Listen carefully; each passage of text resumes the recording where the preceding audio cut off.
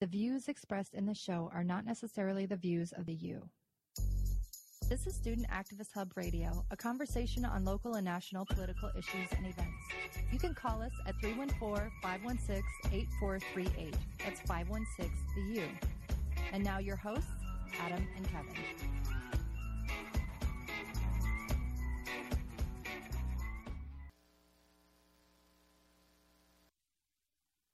All right, this is Student Activist Hub Radio, and I am your host, Kevin, with my co-host, Adam, and we were told to stop yapping by the executive producer, so now we're back on the air, and sorry about cutting you off there, Adam. Oh, that's okay.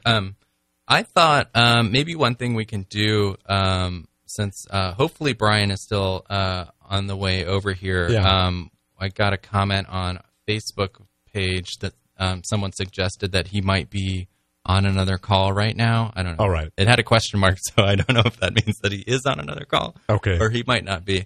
But anyways, I wanted to spend a little time kind of laying out the story so that when Brian gets here, we can just jump right in. So basically, a while ago, it was before even the Thanksgiving break, November 17th. I think so there are parts of the story that everyone agrees on, and I'll just kind of start out with that. And what is the story? I mean, I know that we are in UMSL. We are part of the UMSL community. Mm-hmm. But what is the story that you're specifically the title that we're specifically referring to? The title? Yeah. I haven't named it. I was just going to describe what happened. Yeah, or just what are we referring to when we say, this event?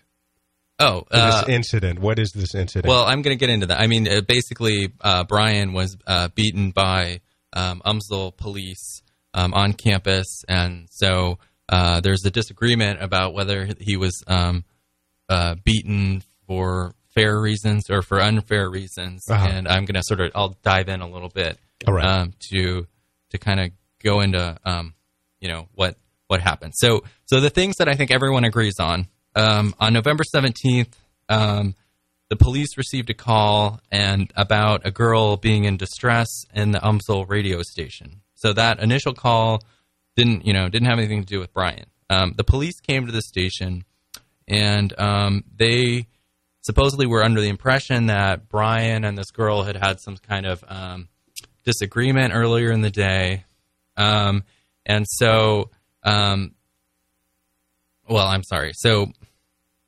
they came to the station to take care of the girl, but someone from the station came out. Brian was sitting outside of the station. We're in the same station right now. We're looking out in this lobby. Brian was in the station, or was sitting outside of the station, but someone from the station came out and told him, can you leave the Millennium Center, which is the student center. Who one of the officers? At UMSL. Well, first of all, it was someone from the station. All right. Asked him to leave. All right. And so Brian said, no, I'm not going to leave. According to all sides of the story, he didn't want to leave when he was asked by this radio station manager. And then supposedly, I don't know exactly. Okay, so now I'm getting lost in the details. I really hope Brian comes and clears it out. But somehow the police were sort of told, to have Brian leave this area. I don't know whether it was from a call from the person in the station or whether they told him after this person was there. But anyways, the police came. They asked Brian for an ID. He gave them his school ID, which is what they asked for. Then they asked him for his driver's license. He gave him his driver's license. And then some kind of confrontation started, and Brian was pulled into another room and was beaten for a pretty extended period of time. And so what exactly happened in that situation, there's a lot of disagreement about. Yeah.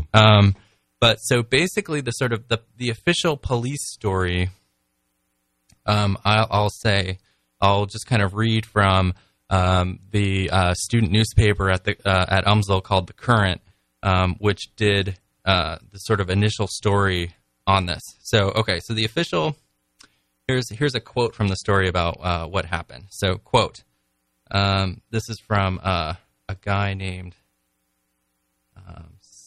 sorry, Bob Samples, who's the Associate Vice Chancellor Here he is.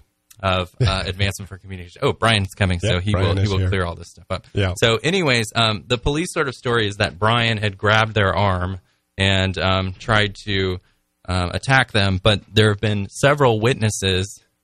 In the first article in the Current, they quoted one witness named Justin Collins, who sorry, we're the station is getting busy getting ready for Brian to come in. Yeah.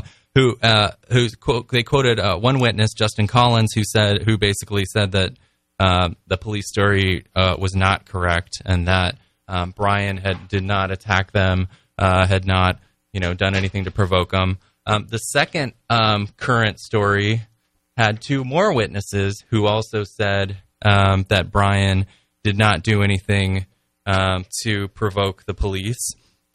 And in addition to that, I have a friend here at UMSL who's put me in contact with a couple other witnesses, and they also have said that Brian did not do anything to provoke the police. And now it's really reached a level of absurdity because in the initial police reports, all they said was that Brian had tried to grab an arm, and now, 3 weeks later, all of a sudden they're adding this element to the story claiming that Brian had tried to throw a punch at one of the officers. Yeah. So anyways, it's getting pretty wild, and hopefully that's a little bit of context, but really I think Brian will probably do the best job of telling us what's going on. So our next guest, Brian, is here with us in the studio, and we've been sort of laying the background and the groundwork. And we have more than enough time because somebody named Beloved Show comes on after. I got word from him that who's that? You can take all the time you need. Oh, he's very generous. Good evening, everybody. Yes. Yeah. I am the infamous Brian K. Massey. Yeah.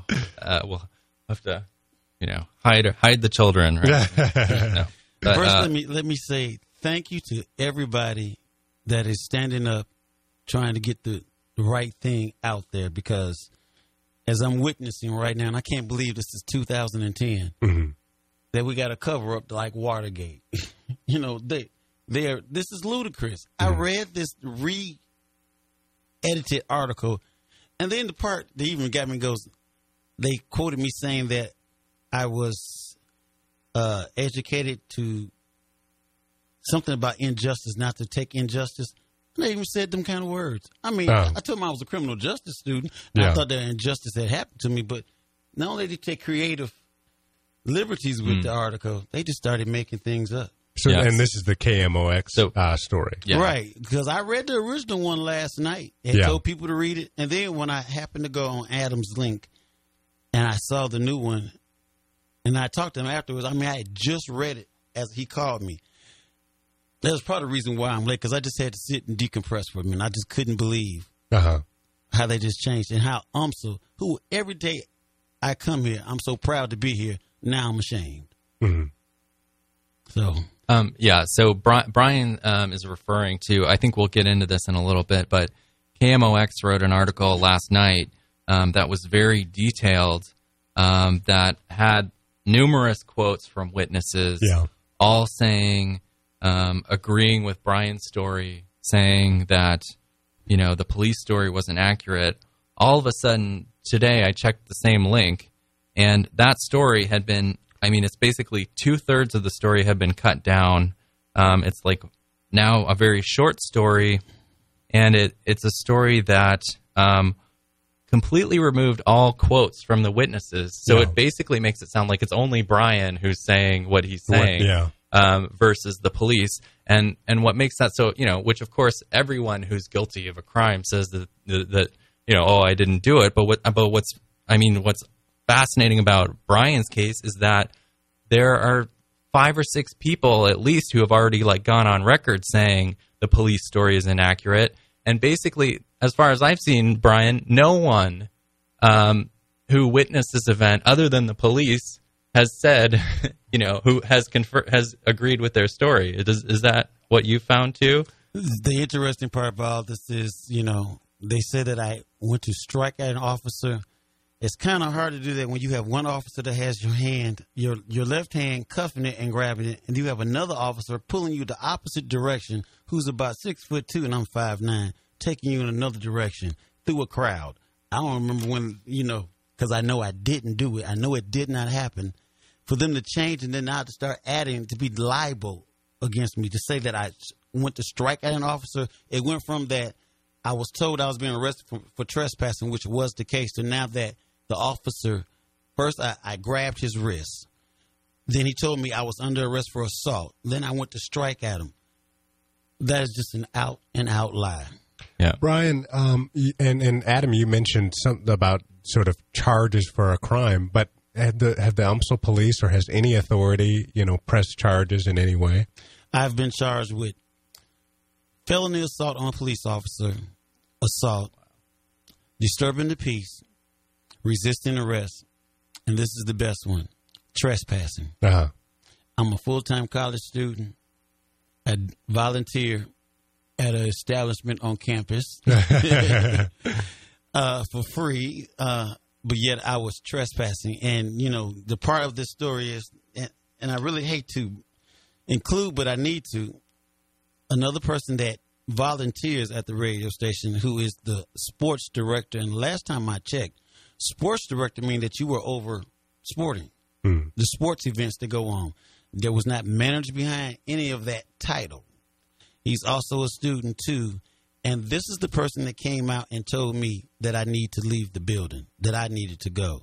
Mm-hmm. And I told him that, A, the person that sent me a threatening text, and B, I paid too much money to have to go. And then C, I wasn't interfering. And I was told that the person could see me through the back of the office of the radio station, through the booth, means that she was seeing through our manager, Keith Robinson, here at the UMSLRadio.com, through this door, through whoever was doing DJing, and could see me through people standing there and past that column where I was standing. Yeah.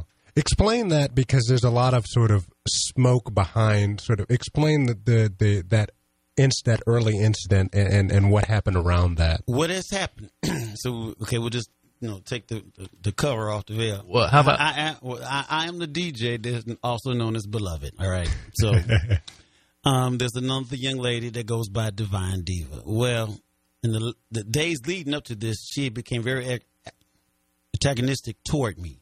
And I don't understand why, but then this is just her nature. At times, she's hot and cold. Well, that morning, what happened was we had some choice words with each other, dealing with her giving allegations to others that I had wanted to be romantically involved with her. And I came and told her to stop and desist with these rumors and telling folks that A, I wanted to be, and B, that she shot me down. So in the midst of all this, it became, I won't quite say ugly. And because I never said anything that was neither factual or inaccurate in describing things to her about herself, because I had had enough of her poking me. I do mean literally physically poking me with her nails, telling me she could do anything she wanted to me, sending me threatening texts, and just talking out of her way to me, and then coming back and apologizing. And I just kept accepting her apologies. Well, that morning I had finally had enough, and I was sitting back there as we all come in and do things. I had my headphones and stuff that I keep here, my music and stuff. Yeah. So I got every right to be back there. So then after the exchange of words, she left out. I then went to my class at 12:30. While in class, I had received, but I didn't know it because my phone was on quiet, threatening text from her, saying basically that I was going to get my butt kicked and a racial epitaph after that. So I showed it to save this text. Oh, it's I can show you right now. It's saved on my phone. It's not going nowhere. Okay. I can also show you ones where she sent saying things that, you're sent for heaven. I'm listening to your program now. Oh, you're so good. This is how hot and cold she goes. Mm-hmm. All right. Well, so I get out of class. I see that I got this message waiting on my phone. I show it to Keith Robinson. I show it to a couple other people. I let it go. Okay. I go downstairs outside the Nosh here in the Millennium Student Center, and I'm outside smoking a cigar. Well, approximately around 3:45, 4 o'clock, Keith Robinson came down and said, well, Brian, I just wanted to let you know that Raina's talking about, and that's her name, killing herself. And I'm like, oh, okay, what's that got to do with me? Well, she's pretty upset from, whoever argument you all had or the words, and he was here present for it, and John Edwards had walked in on the very end of the exchange of words. Director. Right. So Keith tells me this, and I once again refer to and ask him, so what does this got to do with me? He goes, well, and I quote him. He said, well, I told her to come back up here because she's saying she's going to harm herself. Okay. I said, oh, okay, fine. All right, well, I got nothing to do with that. He said, I just thought I'd let you know so you know you be prepared for her being up here.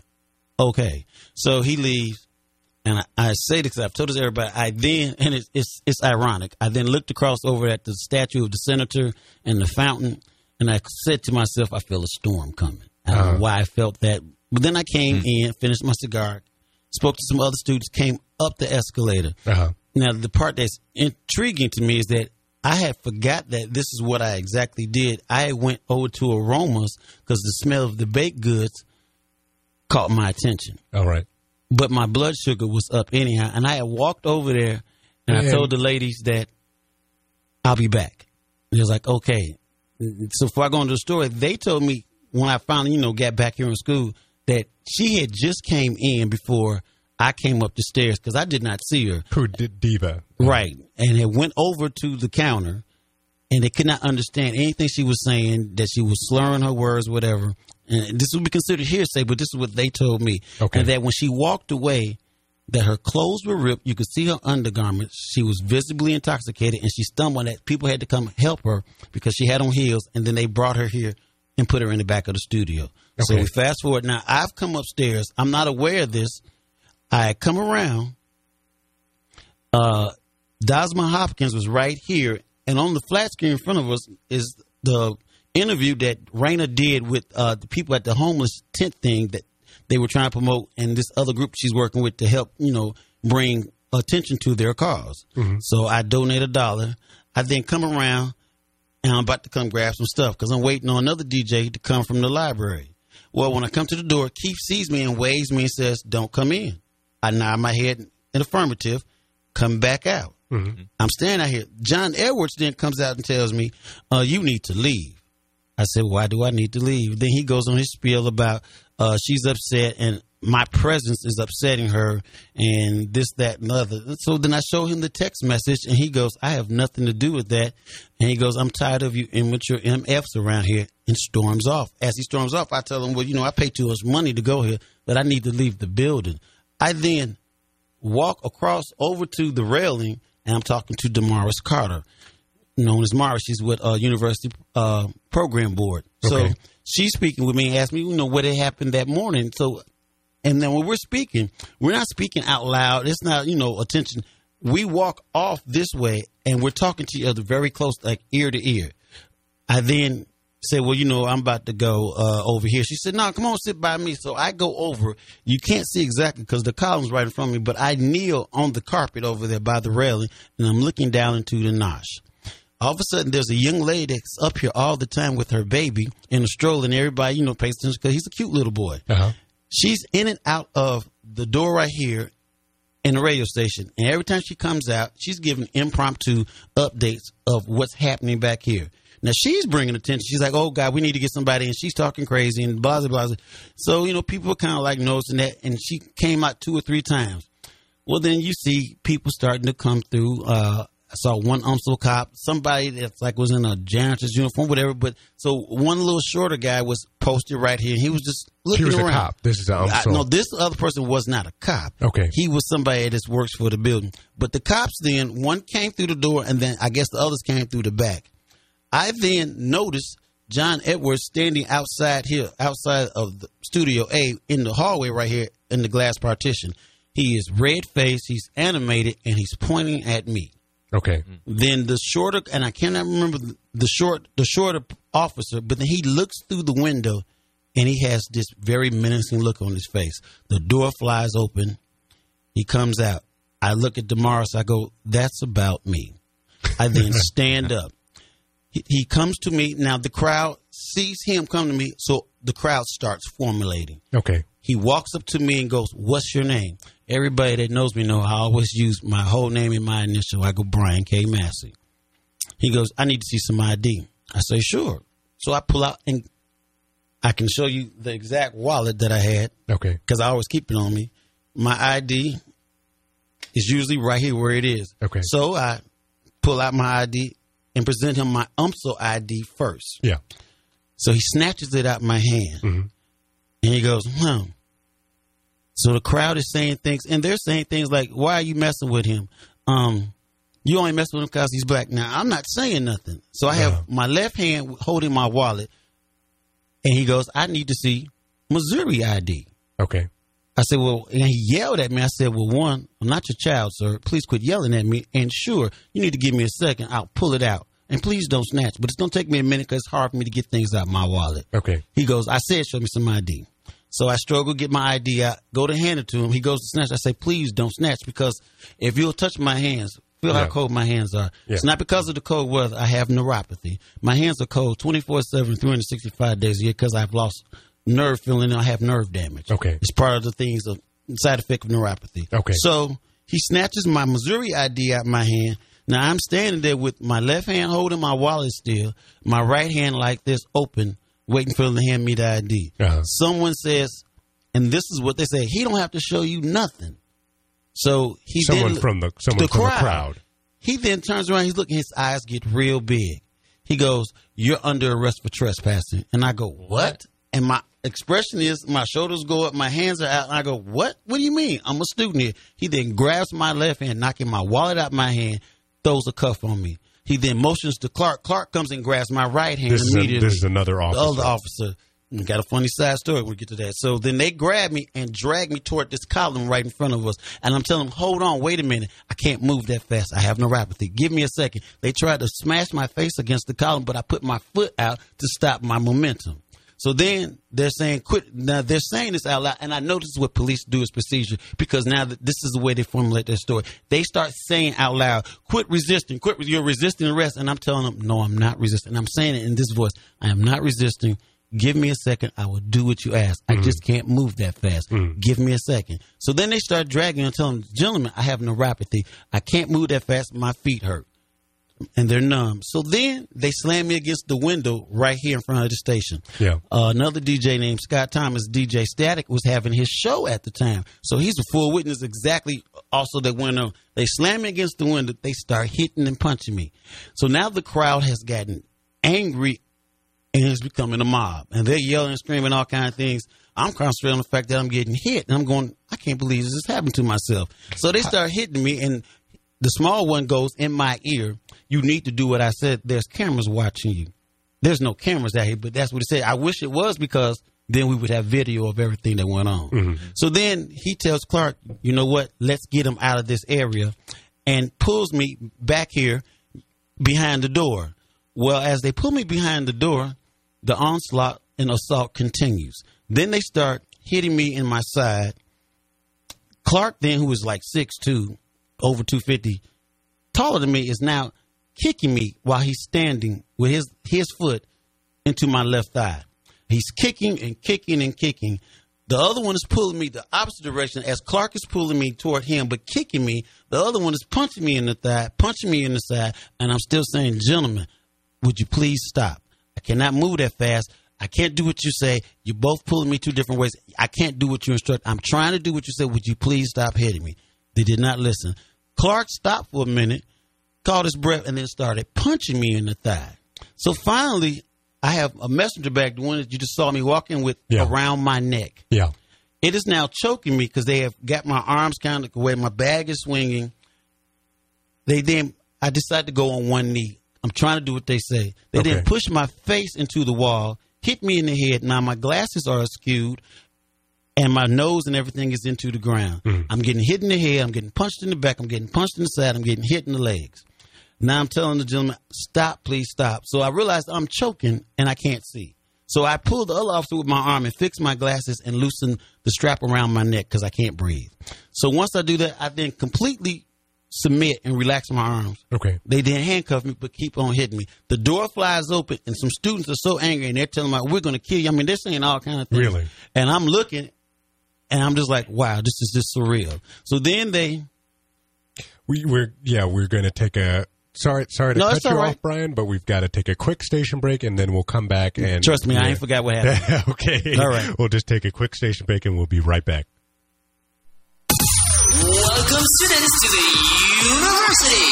Here are your classmates. Hi, I'm Nelly Furtado. This is Rihanna. Yo, what's up? This is Sean Paul. Hey, everybody, what's up? This is Britney Spears. What? Does she really go to school? Learning more and enjoying more. Hey, everybody, it's Jessica Simpson. Hey, this is Lindsay Lohan. And we are Green Day. This is Beyonce. Hi, this is Usher, and you're listening to OMSL Student Radio. To you. Okay, we are back. This is Student Activist Hub Radio, and I'm your host, Kevin, with my co-host, Adam. And we are with Brian Massey and talking about an incident, a violent incident where the police and Brian were involved. And we wanted to just, continue right where you left off. I did want to just, the crowd is a part of this story and might have, been involved in why the police reacted the way they did. Truthfully, I've been asked by people that I've interviewed, did I think race played a part in it? I don't believe so. What I believe played a part in that adrenaline from the cops overreacting, the crowd getting animated and upset, them hastily making a decision, trying to, I guess, remove me from the scene. But never was I asked by the police to leave the area or come with me so we can talk to you. They just grabbed me and said I was under arrest for trespassing. Oh, wow. So they never even asked. Never. It was only Brian Edwards John Edwards. Right. Oh, So they get me behind the door. And as I said, so finally I'm cuffed. So then I realized my shoe and sockets come off my right foot. A gentleman, I can't remember his name. I want to say Isaac, I think. I'm not sure. But works here in the Lost and Found and Information. Happened to walk in because he relayed later on. He told me he heard the blows that I was getting all the way inside there. Really? So he had came in and was telling him, he's not moving. You handcuffed him. You can quit hitting him. When they realized somebody else was there, then they stopped. So then they turned me over. I then said, please do not put your hands back on me again. You have already injured me. Do not touch me. Another officer was in observation. His name was Officer Wingham. I must give him credit because he was one of the few people that treated me very decently as this was going on. I then asked, could the gentleman that came in, who's also African-American, I said, I don't want nobody else touching me. Will you let him put my shoe and sock on because I'm not going to be drug out of here with one bare foot. I keep telling you I have neuropathy. And my words verbatim was, I'm looking at the big picture. I need to be able to have this foot later on, not because you are in a hasty moment made a bad decision. So they let him put my shoe and sock on. I then took my arms and put them in front of me, put them underneath my legs, and put my cuffed arms, because the way they had me cuffed to the back was further aggravating how I was already feeling. Okay. So then it was like, oh my God. And I was like, do not touch me. So Officer Wingham came behind me, and then they went to lift me, and they pulled me by my shoulders, and he grabbed me by the back of my pants. Mm-hmm. So then they picked me up, and they started taking me around the back. As they take me around the back, Clark then grabs my cuff and squeezes it real tight, making it tighter. He then takes my right hand and bends it over or underneath the cuff, like making the cuff go over my hand and making it tight, like he's trying to break my wrist and restrain me. I then state, I'm already secure and restrained. Do you really need to do? Is that necessary? That hurts. Once again, you're cutting off my circulation. I have neuropathy. Would you please stop doing that? They're now dragging me. One is shorter than me. The other one's taller than me. Officer Wingham has me by my pants in the back. Mm-hmm. They're dragging me around the corner. I'm trying to get my footing. I'm still telling them I can't get my footing. Can you wait? Can you slow down, please? Officer Clark trips over my legs and hits the ground. Mm-hmm. He hits the ground. I go, officer, did you fall? Are you all right? He looks up, and then the other officer goes, that's assault. We can charge him for assault now. And I said, are you kidding me? Wait, what did he fall over? My legs. And he was walking ahead of you or behind you? He was pulling me.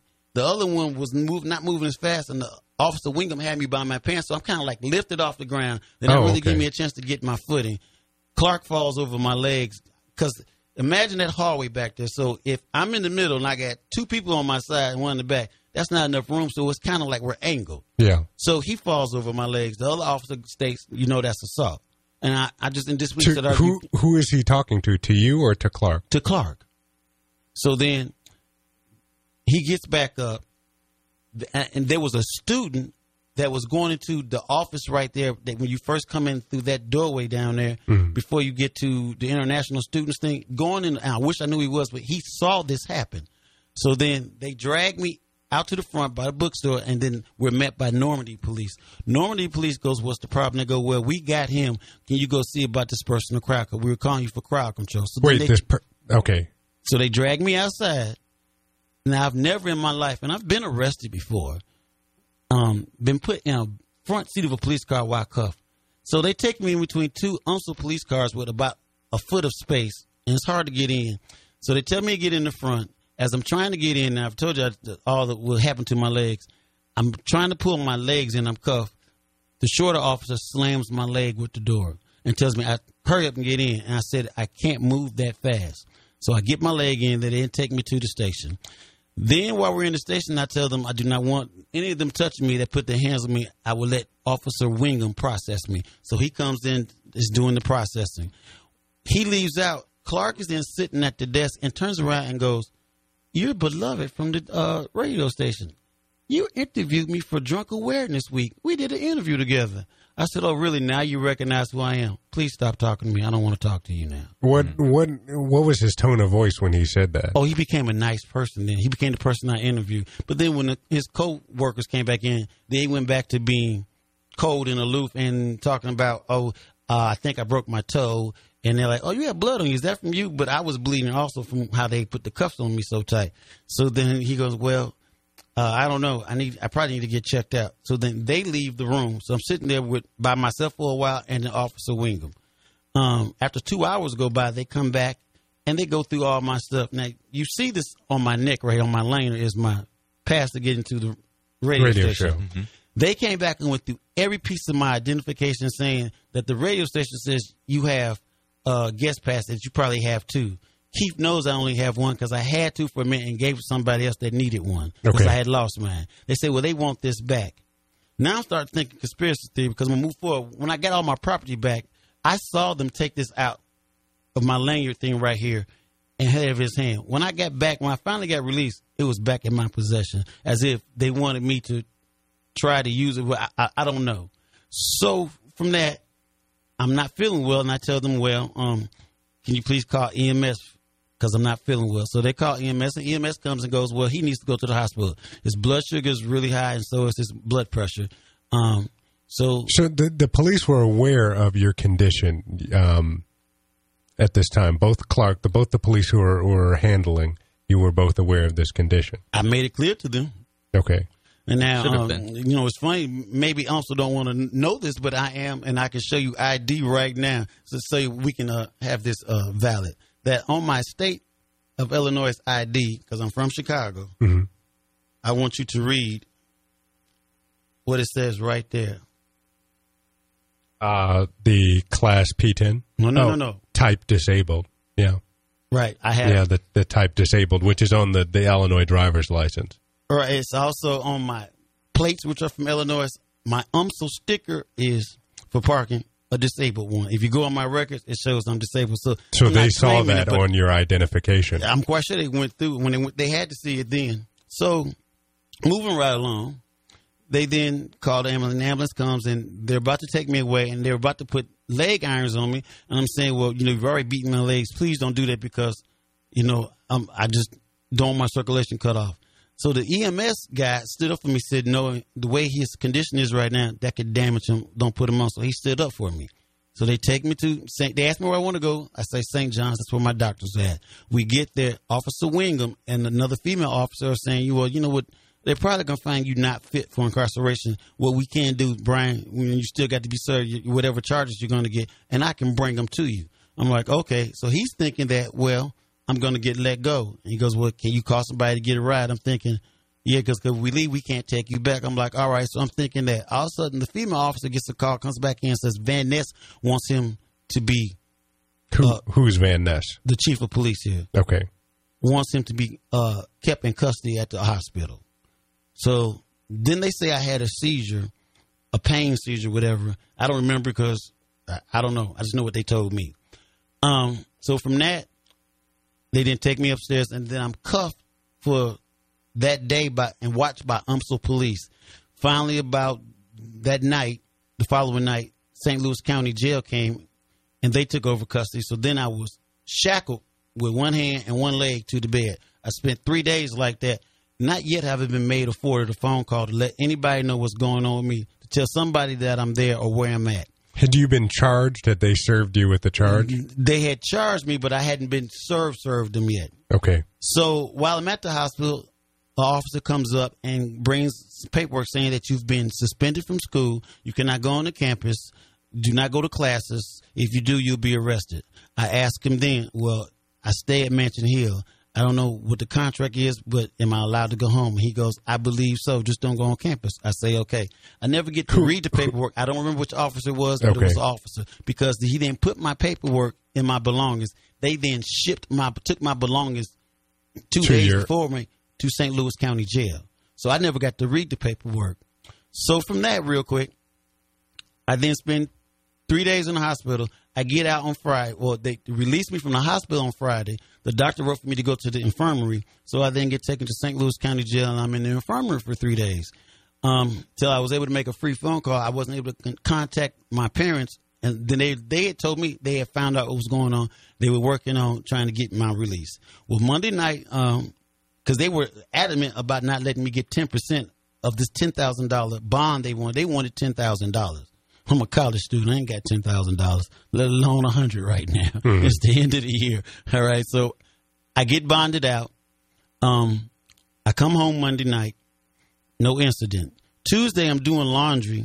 As I'm walking across from picking up a package of my diabetic supplies that came to the office at Mansion Hill, as I put it in and I live right across the street from the office. As I come back out my door, Officer Wingham pulls up in his car. And I go, what's going on? And he goes, Brian, I hate to tell you, but we got a call on you. I'm going, what? He goes, I don't know. We'll see. Then 6 other UMSL police cars plus the sergeant pulls up. Now, look at my Van Ness? No, a sergeant, not the chief, but a sergeant. And I don't remember his name, but they all pull up. So now I've got, and including the little short cop that assaulted me prior. Looking me in the face. I walk away from him and look toward the sergeant and Officer Wingham. So I don't have to gaze at him, so it won't be said I mean mugged him or mouthed anything to him. Mm-hmm. So I'm wondering, does it take basically 7 UMSL police people to come talk to me? So then they go, well, we don't know what's going on. When we find out, tell you what, Brian, you're not really being a problem. You're being quiet, so you just keep doing what you're doing, and then we find out we'll come back. Well, I watched them. I went back in my apartment. The patrol cars left, but the unmarked truck stayed there and parked over to the side. He sat there for like about 45 minutes. Who? This is the same officer? No, this is the sergeant. Oh, this I guess is the they sergeant. were making a call. So then all of a sudden, the 6 cars show back up, plus a van with Student Affairs Director DeAndre Braddox. They then walk up to the door because I see them come. So I come out the door. They go, well, Brian, this is actually owned by UMSL, and you're not supposed to be here either. I go, well, the only reason why I came is because the officer said I could. If I knew I couldn't, trust me, I wouldn't have showed up because I know there'll be something else you just want to do to me. So they go, well, we'll give you 30 minutes. I go, well, I'm moving kind of slow. Can I have at least an hour? The one officer that was talking, that was in charge of whatever, another sergeant or lieutenant had showed up. Then he goes, okay, I'll give you an hour. Before that, they don't think I realized 2 officers come in my house with me, and they're walking around commenting on the layout of the loft style that I live in. Oh, so you let 2 officers in? What was I going to do? Say no? I already know they're telling me that I can't be there. But they're actually doing a search of my house, I guess. What did they do when they came in? Just walked around, just commented on the decor of my house. They followed you inside of the house? Yes, but we're looking around, walking around, oh, this is so nice. I'm going, okay. All of a sudden, now this is Architectural Digest. Right. They did a search, yes, right, of course. But without doing a search. So then they leave. I'm walking out the door. 57 minutes later, remember I asked for an hour. They were back there 57 minutes later, 6 cars deep, making sure I was leaving. So I left.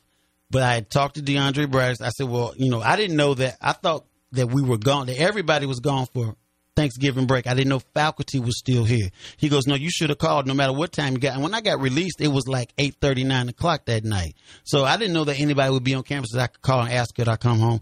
I was just happy to be out. Yeah. Ready to go lay in my own bed.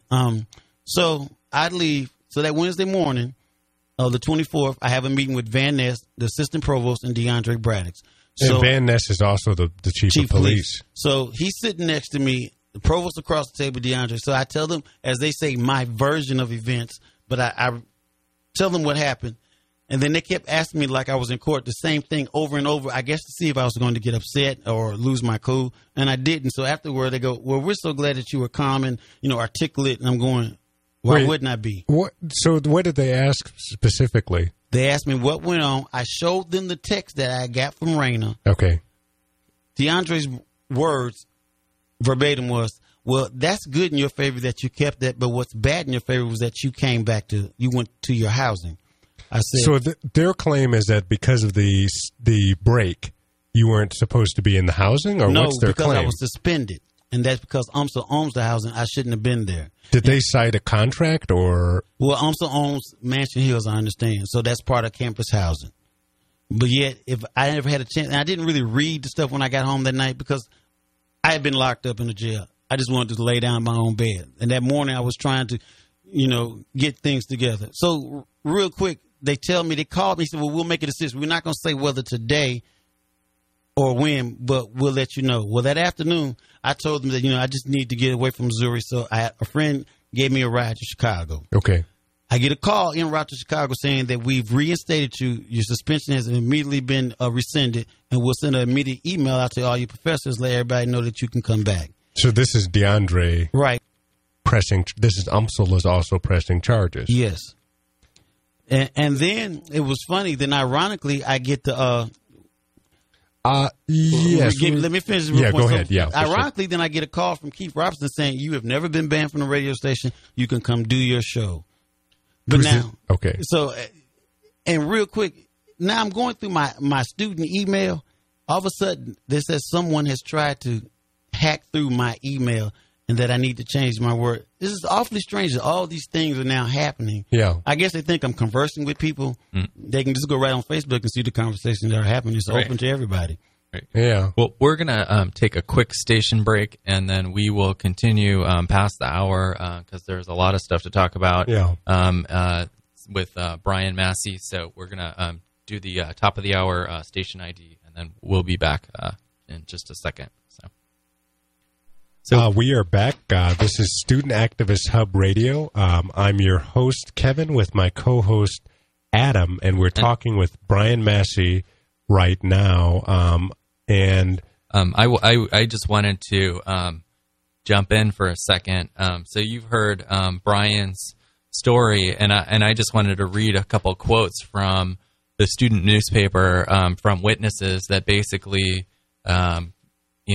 agree with Brian's story and don't agree with the police story. So I just want to sort of emphasize this fact that, it's not just Brian's word versus the entire police force of the university. It's basically every witness who has been there, who has spoken out, has said this. So I'm gonna read a couple quotes. So from the first article on The Current, a student named Justin Collins commented, so I'm quoting the newspaper now, quote, Collins said that when Massey was asked by the police to leave, he demanded to know what was going on and was then placed under arrest. Massey had, quote, one hand in the air and one behind his back, Collins said. When the cops said stop resisting, Brian said, I'm not resisting, I'm just trying to talk.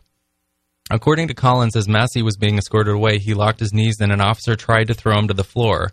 That officer, Collins said, fell along with Massey and, quote, started punching his head and his body and kneeing him. Another cop gave him a few stomps and a few kicks. They said stop resisting the whole time, and Brian was screaming for them to stop.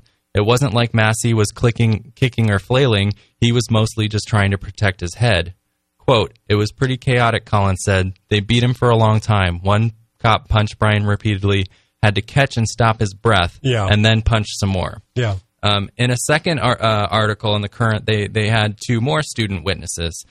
So quoting the newspaper, The Current reported on Massey's arrest last week, and since that time, several students have contacted the paper saying they witnessed the incident and wanted to give their account of what happened. The student witnesses take particular exception to Police Chief Forrest Van Ness's claim that Massey grabbed at the arresting officer when the officer was placing handcuffs on him. Quote, as he was being arrested, he was just asking why and asked if he could just put his wallet back before being handcuffed, end quote, Kenneth Isom, senior biology said.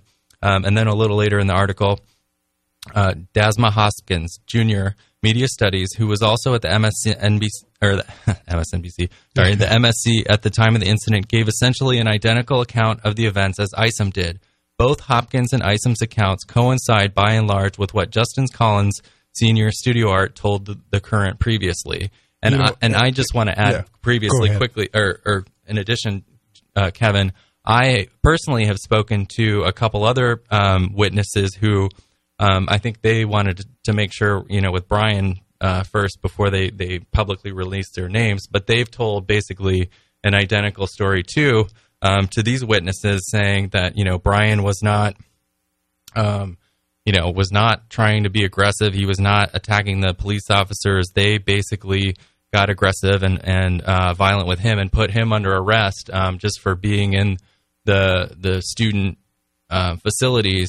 And then started beating him severely. So everyone I've seen who has commented on the story, other than the police, has not agreed with certain details of the police story. Yeah, and Brian, has provided the documentation for what specifically the university is alleging, which I've read over. And so the university alleges that this incident, which occurred on November 17th, 2010, Brian violated a section of the University Code of Misconduct, which says that disruptive or disorderly conduct or lewd, indecent, or obscene conduct or expression is a violation if a student takes any of those actions. And they also say that they claim that multiple, I'm quoting from the document, multiple witnesses observed you, which is referring to Brian, resisting arrest by jerking, pulling back, and shouting at the officers. And so that's the allegation. And the media coverage that has interviewed all of the witnesses at the crowd who watched these events have not, corroborated and have confirmed your version of events, which shows no misconduct on your part, no violent resisting of arrest, no shouting at officers. All of the quotes that Adam has read have, sort of disprove this version of events that has occurred.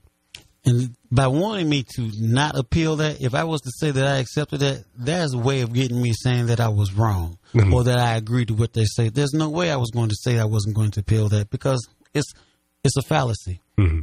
That's just not the truth. That's not truth in reporting, as they say. So, have you read over the documents relating to the legal charges that UMSL has filed? Pretty much. And did they make the same allegations? Pretty much. So, what? Go ahead. Adam wants to jump in. I just want to jump. I mean, I think so. I'm looking at the same document that Brian just showed us, and I kind of think it's actually a smoking gun in the following sense, because KMOX, the article that had Brian really frustrated when he came in here, that they had changed it to. One of the things that was shocking about it, as I think Brian mentioned, was that article had a quote from an UMSL official that claimed that Brian had tried to punch an officer, right? Tried to strike an officer. So why isn't that statement in that exactly? Document? So the document they sent, dated November 29, 2010, to Brian, explaining why he was suspended, said absolutely nothing about Brian trying to strike an officer, and now quoted on KMOX. Now, all of a sudden, 3.5 weeks later, the police are claiming that, the reason we did this is because Brian tried to strike an officer. So, I mean, I find that pretty amazing that they would not include that in the original letter. Well, and furthermore, they don't claim that, Brian, that you took any actions against the officers. That's not claimed. All they claim is that you were resisting arrest by jerking, pulling back, and shouting at the officers. That's the claim that they have. That's the only claim that's in this document that they have made. And so the officer Clark that you had mentioned, who had said that you had allegedly committed some sort of assault, that claim isn't here.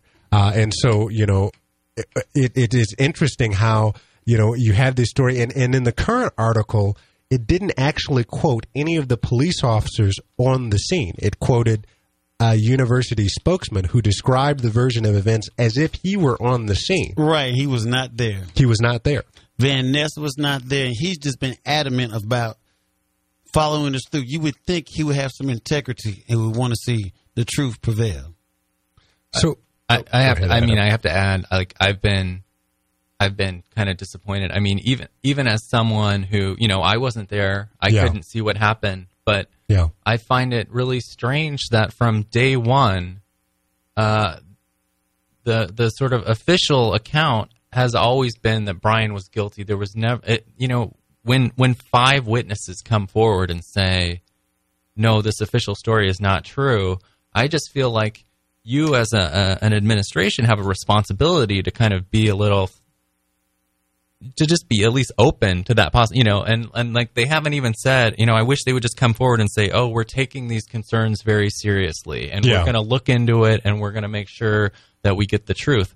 From day one, they've just been saying, no, it was Brian, Brian did this and, we know that our officers acted appropriately. And to me, that just seems like not the approach you would want to take. And it seems strange to me that, I feel like most places do a better job of saying, even if they're not taking the claim seriously, you'd think they would say, we're going to look into this. And I haven't seen that reaction yet. The real interesting part about the First Current article, when it says that what they, how they handled the situation, there's a quote that says, Van Ness said that they would have applied pepper mace to me, but the crowd got in the way. And I say to myself, wow, you were going to also mace me?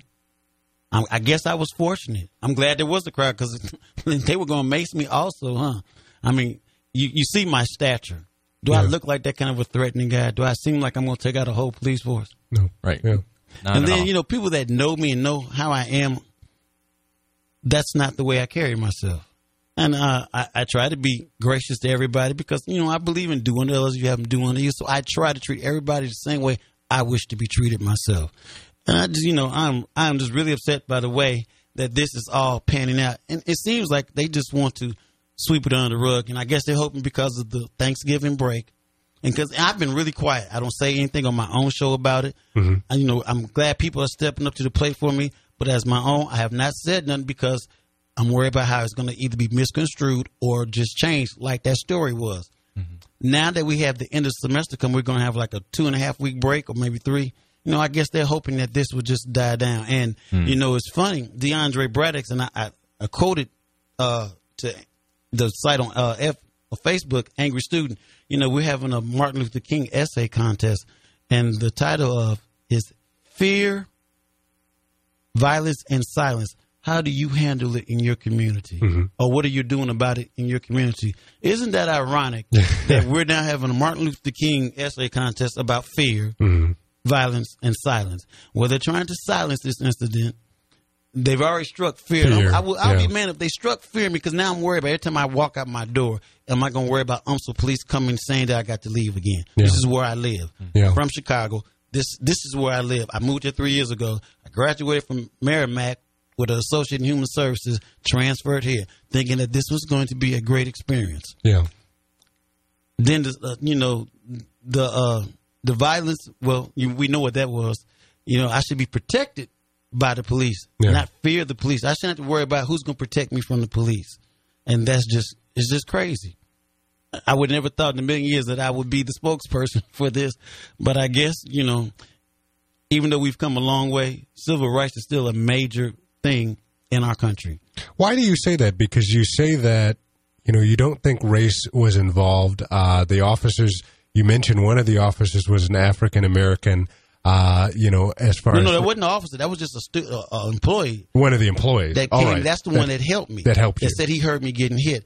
Okay. All the officers that I encountered that evening were all white, Anglo-Saxon, Caucasian, however you want to name it. But Officer Wingham, and I say again, was really decent. Was respectful, He was very respectful. And he said, well, and I knew, I could tell from his standpoint, is, well, Brian, I didn't see everything, I just came on the scene, and he's got to work with them. Yeah. And we got to talking, and he understood because he was a diabetic also. He had a hip replacement surgery. He only just came back to work because he needed to work, wanted to work, whatever. But I understand he has to keep his job. And I'm quite sure if everybody's not towing the line, I guess heads would roll. You know, that's how they do things, period, in our world. This is how things happen. So, or you want to call it the blue wall. The blue wall has been set up. Mm-hmm. And I've been really quiet because, I'm hoping that justice and just the right thing will happen because, this instance, I really, really didn't do anything. And then DeAndre Braddock asked me during our meeting, well, if you had it all to do again, do you think you should have left the building? And I emphatically said, no. I was not messing with it. And people spoke up and said, well, if she was in such a crisis and, the police weren't called there for me, they were called for her.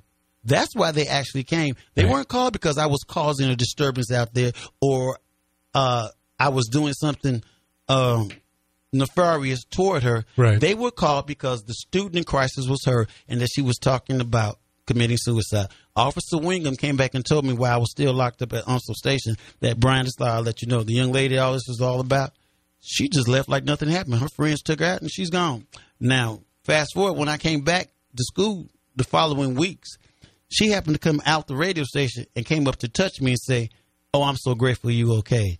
But she had just told somebody not too long. And that person was, and this is hearsay because but she was speaking to me at the time in my ear saying, she told me that she was mad at me for, commenting and gossiping on Facebook about what happened. And I just asked her what happened because I didn't know. And then she told me that you got what you deserve. Just as she was telling me that she said I got what I deserve, she came out and grabbed my arm and said, I'm grateful. And I said really loud in front of everybody out here so everybody can hear me, please don't touch me. This is Diva DJ. Divine Diva. This is Divine Diva who said that. And so that's the interaction. You, at the beginning of our interview, you mentioned that the sports director, Joe Edwards, John Edwards, he talked to you outside of the radio studio on the second floor of the Millennium Student Center. Right. And he said that, he insulted you. And then he was the one who... The instigator, yes. You saw him talking to the police officers. To Clark. Right. To Clark and the other one, Pryor, whatever, yeah, but right here. And then, when I came back, and I've been gracious, I've spoke to everybody, I even spoke to her, but I just don't want her touching me. When John saw me, he sheepishly put his head down, I was like, oh, hi. And then he has a hard time looking me eye to eye now. So John is still speaking with you? I mean, I still speak to him. You spoke to him. Right, because the first day of doing my show, he was in the back and didn't say a word to me. I came in and spoke, and he didn't speak to me. But I'm not mad at the officers. I'm not mad at him. I'm mad at how I was treated. Because if I stay mad, or as those saying, dogs get mad, I'm angry now because now an article got changed, and it puts a different light and makes it's just a lie. I'm not mad because if I hold on to that affects me and my health. Yeah. When you're a diabetic and got high blood pressure and you're middle-aged like me, you try to do everything right. So if I stay mad and angry, that doesn't do me any good. They win. I'm not going to let them win. How, you mentioned John Edwards and Divine Diva. Why do you think that he became so passionate when you saw him interacting with Clark and then when he came out to the Millennium Student Center and made profane statements against you? Because he wants to be in charge. I'm just going to put it out there. There's always been rumors and stuff, and I don't try to get into that trivia stuff here. I come and do my show. My show is called The Karma Sutra, music to balance you and put you in a good position. I'm always trying to talk about tolerance, love, and just being forgiving with everybody. And so I don't get involved in as they call office politics of what's going on here. This is all non-paying. I don't see what the commotion is and why everybody wants to have a power struggle. But John had an interaction with me when we first repainted the. I was going to ask, yeah. The studio back here, Studio B, the office. Yeah. And what happened was they bought only 2 rollers and 1 brush, but there was like 12 to 15 people here trying to help paint. Well, John was doing rolling on the wall, and he kept telling, why don't you all help and everything? So I spoke up because I'm grown. I said, well, if you would let somebody use the brush or the roller, maybe people can help. So he turned around, got all upset and fiery and everything. And I said, I already see what it is. You're going to tell everybody that no one helped, but you helped paint. He got mad like a little child and stormed out. Everybody said, Brian, go apologize to him. We need him here. I said, why do I need to go apologize? All I spoke was the truth. I said, now that he's gone, I can take a roller and I can paint. And then we got the place painted. And everybody helped out. It's even a version on the U News showing that we were finishing up the paint and everything. Mm-hmm. Why he got upset? Because I guess I called him on what he was doing. I don't know. Mm-hmm. And then right after that, whenever I seen him, I still was like, hello, John. Good morning, John. I had no axe to grind. Mm-hmm. You know, then he would speak, but he always wants to come in and call the shots. And I really don't know what it's all about. This is my first semester being a DJ. I understand he's been there for a while. I really don't know that, and I don't want to know. Okay. But that could be my only reason, understanding for why all of a sudden now he wants to interact, because once again, he's the sports director. He got nothing to do with calling about the music, even the talk shows, or the operations of the station. His main concern should be covering the basketball, the volleyball games, which he was doing. Yeah. And that's it. You know, let's take a quick station break. It's 20 minutes after, and then we can get back to the interview and continue the discussion. I know Adam wants to jump in. Okay, we are back. This is Student Activist Hub Radio, and I'm your host, Kevin, with my co-host, Adam. And yeah, I just wanted to mention, so Brian was talking a little bit about sort of the interaction he had with John Edwards, and I just wanted to add, you know, since, you know, Brian's show is right after ours, you know, we see him every night, and he has always been, you know, 100% positive, super nice. If you look at his Facebook wall, it's always very positive. You know, he's just does not, I mean, you know, obviously you can get different impressions on, you know, different people can get different impressions, but there is nothing at all about Brian that would suggest that he would be angry or like aggressive or violent in a situation like that. And so, I mean, maybe by itself that might not, you know, people might not know how strong of evidence that is. But when you combine that with, you know, all of these eyewitnesses who basically say that the situation was messed up and that the police account isn't right, I think that tells you something. But I also wanted to mention, just sort of imagine, you know, put yourself in that situation and imagine, you know, someone who you might have had words with in the past, and you're sitting in a public place like, you know, a school lobby, and someone just comes up to you and says, you need to leave the building, who doesn't have the authority to say that, you know, probably, I think my reaction would be, you know, like, no, you know, I'm not going to leave the building. And, you know, it seems very understandable, why Brian would do that. And so, I mean, I think that part of it, you know, it's just, you know, it's very understandable why he would do that, and there's no sort of legal reason why Brian would have to leave. And then the rest of his story, which you just heard a little bit ago, is also very interesting, where the police never really asked him to leave. They just asked him for his ID, and then when the crowd kind of started getting agitated, then they escalated it and told him he was trespassing, but when they hadn't even asked him to leave.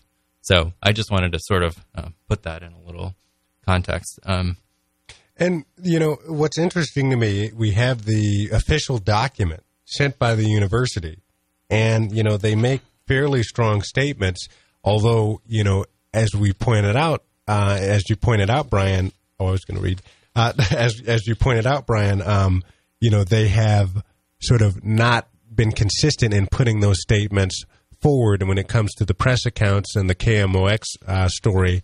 But they have claimed that you failed to comply with the directions of university officials performing their duties, and that you were disruptive, disorderly, you know, and violated the clause that prevented lewd and indecent and obscene conduct or expression. And, you know, what we've seen is we've seen an interaction where a person who wasn't at the authority, you know, has told you to leave the studio and told you to leave the student center, and then apparently hurled a profane, you know, expression at you, you know, and there's tension there. And we've also seen, you know, sort of the reverse within your account of sort of disorderly and disruptive conduct, you know, by some of the officers that were involved. You know, what going ahead, you know, and of course the university is also pressing charges and you were required to pay bail or pay bond. What going forward, are you going to be doing and you're going to be focused on? Well, people that I've talked with in council, they're telling me that it's going to take about $5,000 just to represent me in this case. So I'm looking at trying to find a way to pay for my legal fees. The sun doesn't stop shining, the world don't stop spinning. So once I got back in school, we all just had finals this week, so I had to take finals. So I've been studying. It's been hard focusing, getting my head wrapped around all this. And, people have stopped me now or realized in my class that I was the student that happened to. So, people want to ask me questions and talk to me. And I just can't say, I need a moment. I really don't want to talk. But people are going out the way to speak up about this. So I feel it's my duty to talk to them. Mm-hmm. And, let them. And then I've always told them, if anybody can report, that I would say, I'd rather you go to this site and read the eyewitness accounts, because me telling you my version, as they say, doesn't do justice. If you read something else and then I tell you, then you can see exactly where I'm coming from. Mm-hmm. And on the same note, Kenda Isom worked in the university bookstore. They fired her or terminated her because of her being in support of of me and what was happening to me, saying that it was wrong. When she reported for work, I don't know if it was the next day or that Friday, they terminated her. You were with a university official outside in the student center before the police came and informed you that they wanted you to leave. What was her reaction? Do you know? I mean, what is she doing now? I mean, what university official? You were with the. I don't recall the name. With Damaris Carter. Damaris Carter. She's a student, and she's with the university program boards. Okay. She's not an official with the university. No. Okay. We were talking. Okay. And I was actually on my knees, kneeling beside her, looking over the railing. And she was talking to another student. I mean, it wasn't like anybody was even talking or paying attention to what was really going on, till the young lady I said earlier kept coming in and out of the studio with her phone, doing the impromptu updates about who and what is her. You mentioned that she has a child, right? I don't know her name, but other ones know her. I don't know her name. I've seen her and met her, but I've never really sat and talked to her. But she was the one that was coming in and out the door saying that we need to get somebody here. Why aren't they here yet? I mean, and she was very loud about it on her phone, back and forth. She was bringing attention to what was going on back here. Had nothing to do with she was sort of being dramatic, or? Yeah, she was being dramatic. What was the reaction? And I don't think that she was being dramatic on purpose, but that's just... she was being dramatic. And what was the crowd's I mean, when we talk about the crowd, and if for those of you, for our listeners who haven't been in the Millennium Student Center, the second floor holds the radio studio, and it sort of has a atrium that circulates around an escalator, and there's, some tables and chairs, and there's a lot of room for audience. But how many people were out and about on the second floor? Well, when I first got up here, it was few. Because I just came upstairs, and I guess, but as the thing escalated, as the police came out, classes must have just gotten out. Mm-hmm. So vast majority of people had just came across the bridge. And this is like a place where people congregate. So just before the class got out, it had started getting a little thicker in the crowd. Now, I myself saw about maybe 30 or 40 people. Now, as the thing went on, I was then, I'm in the middle of the storm. I'm reaping the whirlwind, as they say. Yeah. Classes were coming out, and I think that's what increased the volume of people, because people then had just came across the bridge, and then they come to this scene of what was happening with me. Mm-hmm. So, estimates I've been told there were 70 to 100 students. I really couldn't save myself, because at the point I was in facing the glass of the radio station or facing the floor in the doorway, so I really could do a real accurate accounting. Okay. But, I mean, you mentioned that some people in the crowd were shouting at the police. Yes. Even Kenda Isom, she will readily tell you that she was saying things, and it wasn't me. Mm-hmm. I never did say anything aggressive at all. And you never raised your voice? You never, according to these allegations, you were never, acting in lewd, conduct, of course, indecent, obscene expression. I mean, what do you say to those? The only thing I did was say, what do you mean I'm trespassing? And put my shoulders up and then got my arm grabbed and got cuffed on my left hand, grabbed by my right hand. And they were trying to put the cuff. And that's when they start twisting me. And I was telling them, please, hold on, give me a chance. Why are you doing this? Give me a second. I'll do what you say. I can't move that fast. I have neuropathy. My legs don't move that quick. I'm trying to explain to them. I guess they thought I was making it up or just trying to get it out. But as this all has come to fruition, I was dead serious. This is the truth. These are the facts of the situation. I do have neuropathy. I am a disabled student. And, those that know the African American church, they have this saying where they say, well, don't claim something. Yeah. Well, I'm not claiming to be handicapped or even putting out that you wouldn't know it from seeing me. That doesn't mean I'm not. Mm-hmm. I mean, it is what it is. It's a fact and something I deal with. And it's probably on my new schedule with people I have seen before that have real, true disabilities, are in wheelchairs, whatever. And my heart goes out to them. When I think of what I have, I say, well, I'm fortunate. I mean, it's bad, but it's not as bad because it can always get worse, right? So that's my thinking. So what we were saying about moving forward, my whole thing is, I still want to get my bachelor's in criminal justice. I'm trying to get my GPA up. I'm trying to balance being a father, a grandfather. I have but we all have things going on in our life. I got other little things going on in my life dealing with family stuff. So I'm trying to do what I need to do. My whole reason for being in school was to be a role model to my 3 sons that I have from my ex-wife, to show them that it's never too late to do what you need to do. My mother's a retired school teacher. And the reason why I got back in school, a gentleman that was from her alma mater of Kentucky State University had passed away. I knew this man my whole life. I didn't realize how many connections he had and how he was about education.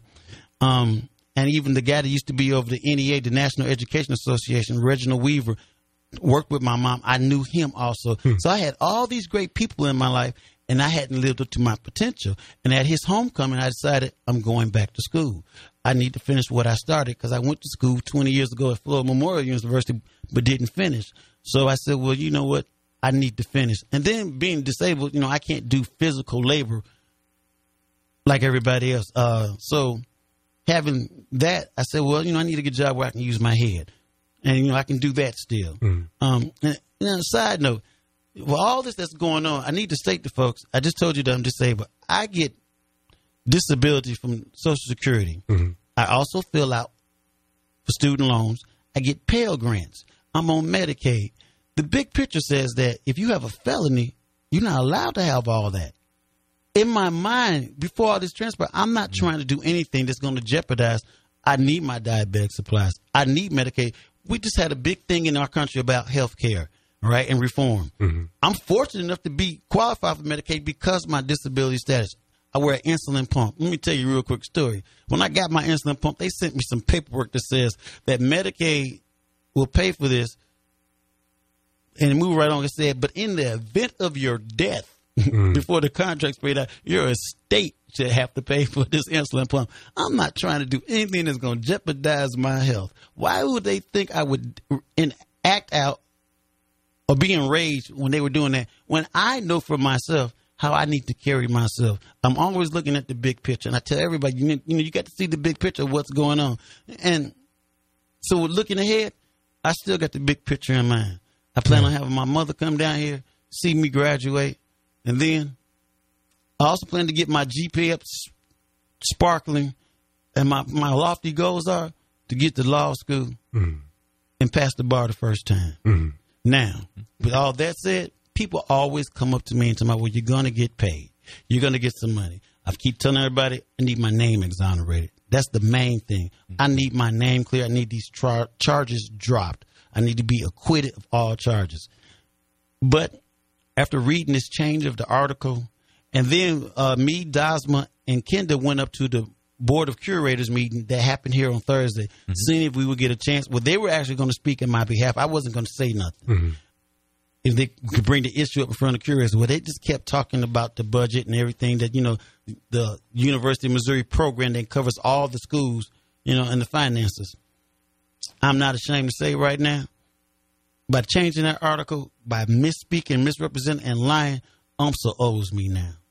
So, and you know what? I'm amazed at how, calm you are and even upbeat you have been, just your demeanor and your expressions and everything in light of all of this litany of events, and sort of the interesting, the very unusual circumstances and actions taken by the University of Missouri St. Louis.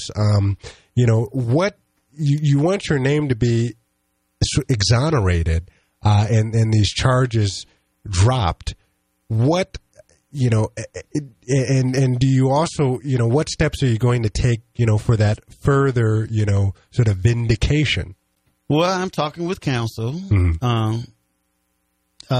Students are stepping up. People are talking to me. I've told people, I can't be nothing but strong with good people like this now, holding me up now. You reap what you sow, right? And if you ever get a chance to listen to my show, I say this all the time. Life is 10% what happens to you, 90% how you respond. Mm-hmm. And if you let somebody that you despise stay in your head, you let them live rent-free in your head. But then I add to that, why despise them? Love them. Mm-hmm. If you look at my Facebook, there's a quote that says from Thin Natch Nan that your smile can be the source of your joy, but your joy can be the source of your smile. Mm-hmm. And people always tell me that I smile all the time. My mother raised me to be that way. Mm-hmm. My father helped also too in that. So I've been very fortunate and blessed in my life. It could always be far worse, right? And I had to write a paper for a sociology class with Dr. Patterson here, my first semester, and it was about helping. And in the paper, real quick, we had to describe an incident where we had to help. And in part of that paper, I wrote that, and I have to say this, African-American men no longer have an excuse because we have President Obama, which says the glass ceiling has been broke. Doesn't mean that, it's going to continue. He might, if he's going to run re-election, but it's just saying that you can aspire to be something and you can be it. You can't keep saying, as used to be the term in the 70s, because I grew up in the man is holding me down. Can't use that no more. You can be judged as an individual and on your own merit, that you have to do your own thing. You got to pull your own self up by, as they say, your bootstraps. If you really want something, there are ways and means of going out and getting what you need. It's hard for everybody out there. So no one's getting a vacation, but there's no reason to say that you can't do it or someone's holding you back. And then when I come here to the school, like I helped out with welcoming for the international students, it's such a diverse school. I'm so glad to be here and to see all the diversity that I see. I was like, man, I thought I was at, as they would say, at Mecca. Wow. It was great. Like when I went to Merrimack, St. Louis Community College, I met so many great people there. And till this incident, I would meet, and I tell them I'm from Chicago, and I would tell everybody was friendly that I met in St. Louis, and they're going, where you been? Everybody in St. Louis. I said, well, you get what you give. If you give off negative energy, you're going to receive negative energy. So I guess I've been blessed that what I've been giving off has been returned to me. And people that know me, I'll be walking past people, my favorite little phrase is, smile. You could be me or it could always be worse, right? So, and I tell people on my show, when you smile, you definitely have my undivided attention. And why don't you go infect somebody with joy? If you're going to spread an infectious disease, make it joy. When you smile at somebody, you can't help but smile back. And there's some people who are having a really bad day or a really bad life. And they'd be like, what are you smiling about? But then sometimes your energy might go past them.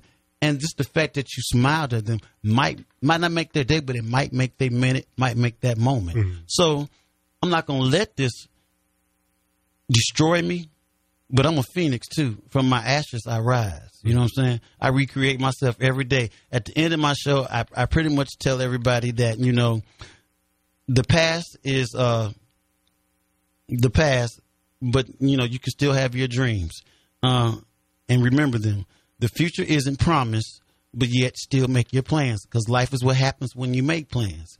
But ultimately, we are given the present. This is why we call it the gift. So you get the chance to wake up, use this new day wisely, and make the best of it. I really live by that. So, even though things have gone on and far things worse have happened to other people in history lately, it was funny while I was in St. Louis County Jail, you know, the report came out, which is really not a real good report, but we have to subscribe to it because I'm now a Missourian, St. Louis, for federal funding that puts St. Louis on the top as the most, you know, dangerous city, whatever. Yeah. But that's wrong because it's looking at population size.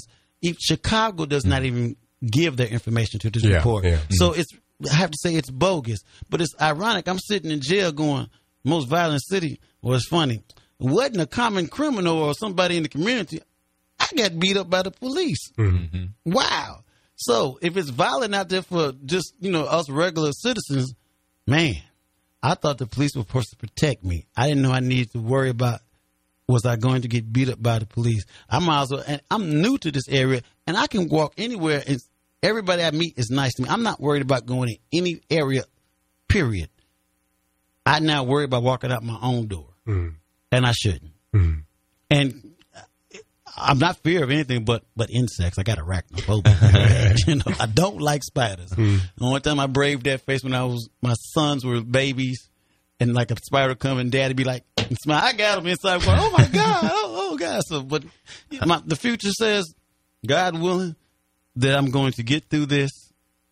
That hopefully some good will come out of this.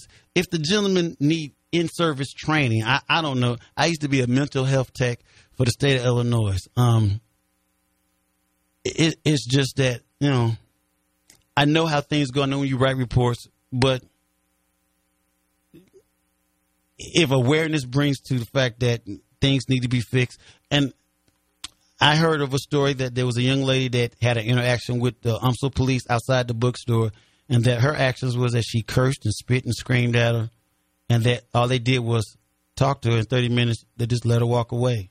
So I don't know what the specifics of that was, but why is it she can spit and scream and, you know, curse at them and walk away without cuffs? I get asked for my ID. I spend 3 days in jail. That's one of the well, Adam, did you want to jump in? Because I wanted to comment on that. No, go for it, Kevin. I just had heard you a few times, so I thought you wanted to.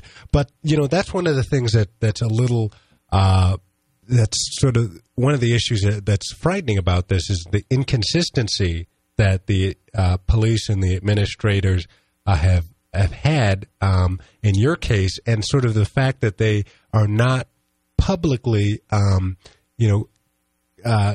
claiming that they reviewed any of their actions. And so this event could easily happen again on campus to another student. And, you know, that document you have, that's the copy, because I sent the original to them, but I thought to myself, because, you know, I'm a criminal justice major.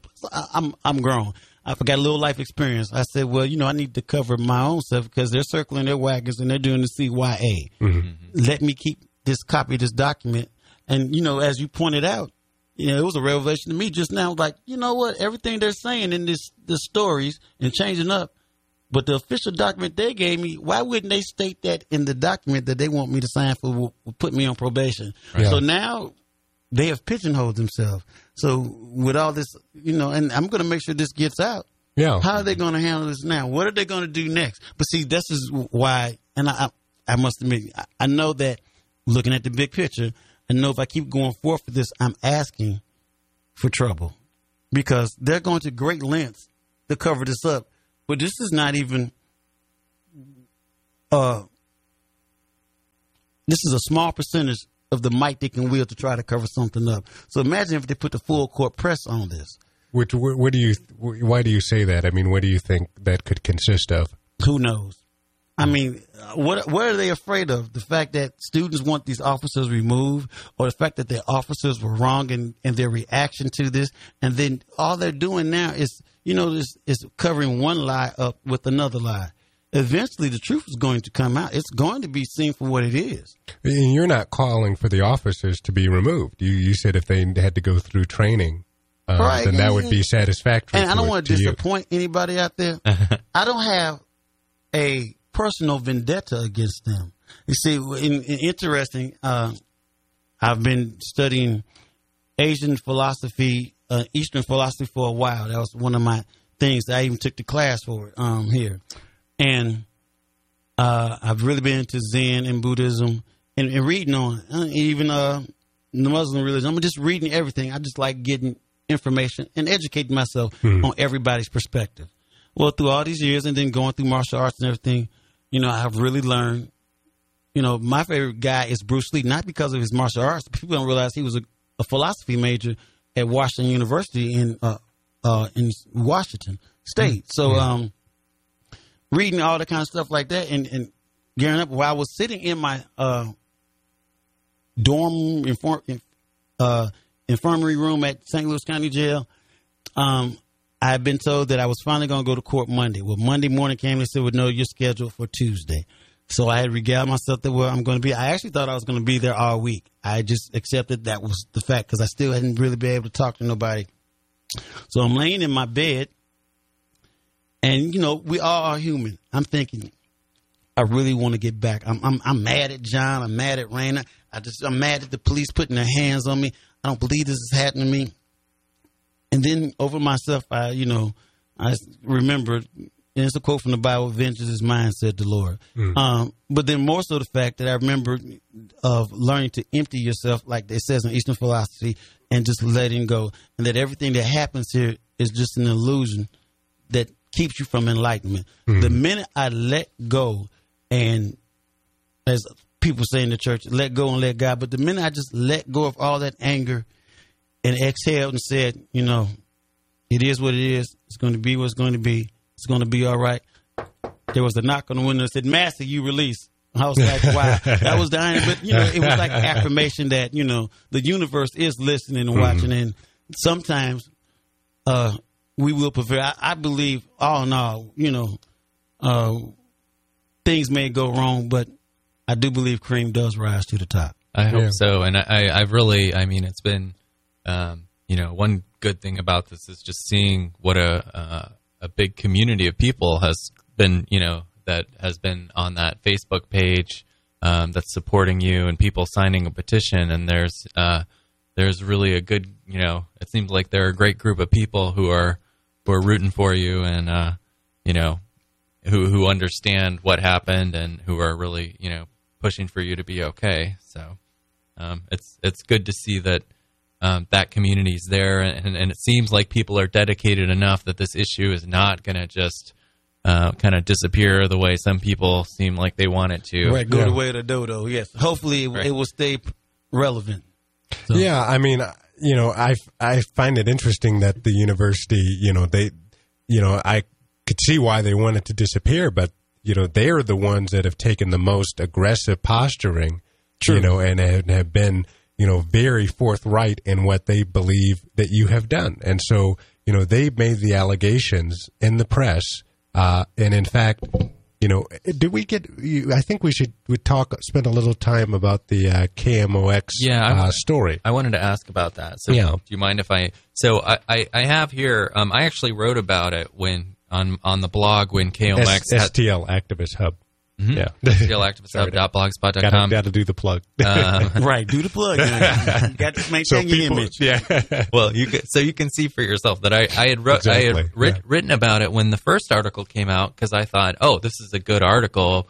Finally, the mainstream media is picking up on this story. They probably should have done it 3 weeks ago, but finally they're actually getting this story. And I quoted the article, which relied heavily on quotes from witnesses. So one of the quotes from here, for example, said, quote, "Witnesses say Massey displayed amazing calmness as he was struck, eventually going down on one knee in hopes of avoiding further confrontation. But, he says, that only made him an easier contact.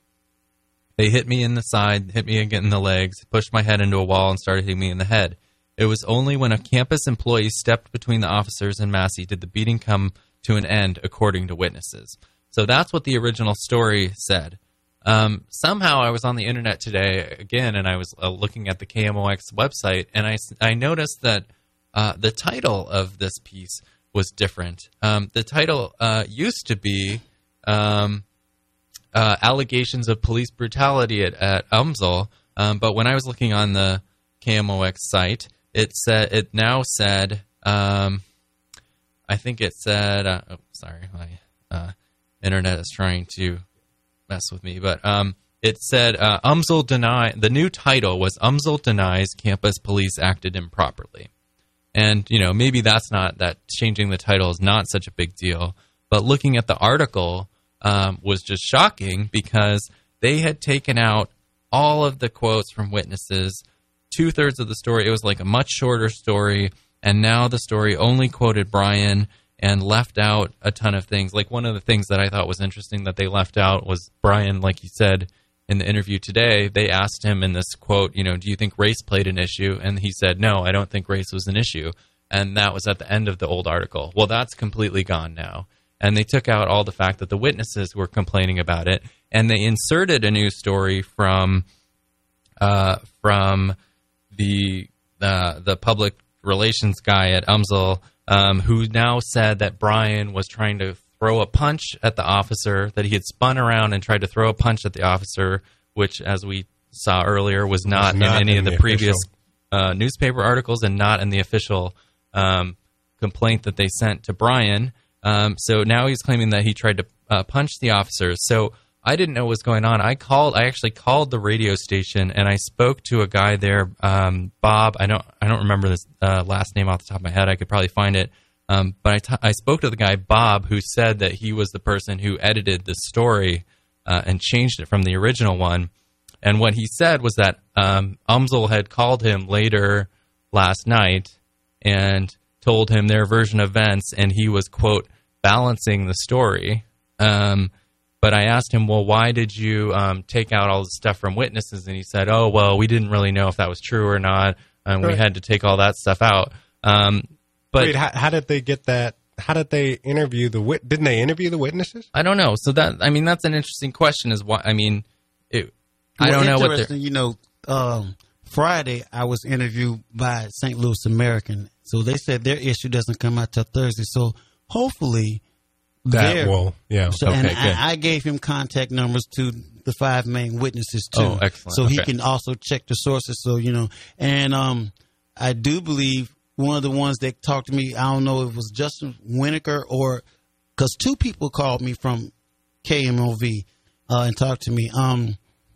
I gave them contact information also too because the witnesses told me it was okay to give out information. They'd be glad that the media was finally interested. Now It's funny when you watch the TV show, with Larry and all them, they keep talking about how they truth and report and all that. Well, somebody needs to get in touch with them and let them know that even their own words are now paper thin. They paper thin right now. It's anorexic, even as Mel Gibson said. It's anorexic, real thin. It's real thin. I'm amazed. I mean, and of course with the internet these days, it's not difficult to make copies of the article. So I'm amazed that they took it down without thinking that somebody could have taken a screenshot of the article and continues to have the original version. I do hear that is happening. Yeah. So I don't know. I was telling Kevin, I wish I had been sort of more aggressive with this editor when I talked to him because his explanation really does not make sense. Like if you're saying you're balancing the story, okay, I can understand why when Umzel calls, you would include more quotes from Umzel. That makes sense to update a story with that. But it doesn't really make sense to take out huge sections of the story in the name of balancing an article. And in fact, making that story less informative because you're now taking away sources of information and having only the quotes from the police and only the quotes from Brian as the whole story. So and it's also really interesting.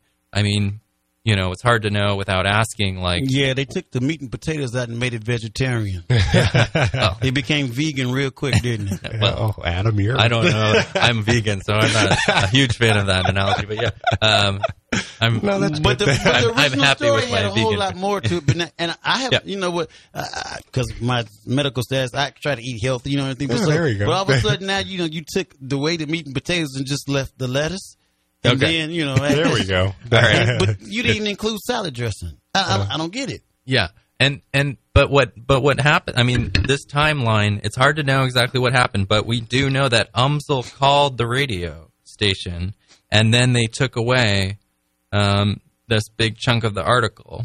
So I feel like if UMSL called them and told them to take out sections, to me that seems a little inappropriate. I don't know, but it's worth. Can we say cover up? Yeah, it's worth asking. I feel like it's worth asking. Are they actually calling and telling them not to provide, not to include information that they thought was newsworthy before? But it could have university of. I do believe our institution, according to the board of curators meeting, they have $65 million that they haven't touched that has accrued since last year. In the last 2 years, I guess they got a lot of money to throw their weight around. I guess this would be bad for incoming students. Who wants to send their kid here?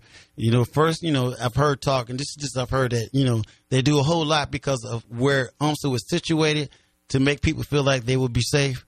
But then I guess it's bad publicity that you can't even feel safe from the people that are hired to protect you. Right. Yeah. Right. So. And that was another thing I wanted to mention earlier. I mean, the absolute top priority of the campus police should be to keep people safe, and particularly to keep the students safe, who are paying to be here and to get an education. And for them to be on such a short fuse that they reacted so violently to Brian for doing even on their version of events, Brian didn't do very much. And their version of events, no one even agrees with. But for them to react that violently is absolutely not in keeping with what their primary role should be at the university. And I just don't see how there was a quote in one of the current articles that said a student said that the administration was being kind of nonchalant about this. And I really have been amazed to see so little of a reaction from the university other than to just say, oh, yeah, we take the police word on this. But, we have about 4 minutes, I guess, to the hour. Beloved show is after us, so, Yes, even though coming up soon will be Love Connections, the weekend edition of the Karma Sutra with your man, Beloved, also known as The Love Below. So, there's a lot of students who are involved, and what would you say to those students and other people who might be interested in getting more information about your situation in this case, and then how to try to uphold the values that the police here at UMSL should have with respect to protecting the student body? Well, if you need more information, I would suggest you go to Facebook. If you are on Facebook, and go to UMSL Police Went Too Far for information, and by the petition they have signed that they actually do want the removal of the officers. And then also you go to ANN Gree Student, GRESTUDNT, and join that also. People are talking about it. There's conversations. They're trying to start a chat room, I understand. And also, if you like to talk to me, Brian K. Massey on Facebook. Become a friend. I don't have a problem talking about it on Facebook. If you want to ask me a question, feel free to ask. I'll do my best to give you the most honest answer I can with integrity. Yeah. Okay. Yeah, that sounds good. Yeah. Well, Brian, we really appreciate you being willing to come on the show. No, I appreciate you all taking an interest. It's me that is very appreciative. You didn't have to do this. This wasn't, this is not your problem. But everybody, when I said everybody, go, well, it is, because it could happen to anybody. It is, it could happen to anyone, yeah. Words cannot say how grateful I am to those that have taken up the cause. Because it could just be just swept underneath the rug, or it, and other people could use it for a different agenda. This is why I keep saying I don't personally believe race played a part in it. I just believe it was bad timing, bad planning. They did not use their training correctly. Interaction with the crowd probably made them fearful. They probably felt themselves outnumbered. Even officers with guns and badges get scared. This is why you have accidental shootings sometimes. I'm glad it didn't escalate, that I was either harmed any worse or could have lost my life. It happens here too. So, you just don't read about it in books. You just don't see it in movies. It happens in real life. Yeah. Well, on that note, thank you for coming on the show, beloved. We're Brian. Sorry to use your DJ name. It is all right. Brian Massey. They're going to hear my voice in about 5 minutes. Yes. Well, thank you so much for coming on the show and sharing your story, with us for the wider community. And we will post the show in podcast form on stlactivisthub.blogspot.com. And I must say, the Current has been trying to get in touch with me, but I decided that, and I was going to talk to them. Someone told me if I just keep it in the current circle of the Current, it would never get anywhere else. So thanks to adding them, I got in touch with St. Louis American, or they got in touch with me. Mm-hmm. And you all are the first persons that I've basically, other than them. And when I was interviewed by the 2 people that called me yesterday, they have now changed their story. This is truly the first real interview that I've had in person, other than with the gentleman from St. Louis American. So I'm proud to say, with my, look at me, with the you, we still bring it to you. So, yeah. Nice. I came to the source to give you the source. You got it right from the source. So, Yeah. Well, thanks so much for coming on the show. And we will post it in podcast form. So you've been listening to Student Activist Hub Radio, our interview with Brian Massey, and I'm your host, Kevin, with my co-host, Adam. So we're going to close out the show and, bring on the next show, Kama Sutra with Beloved. Hey, get ready, baby. Yeah. So, all right. Thanks for listening. Good night.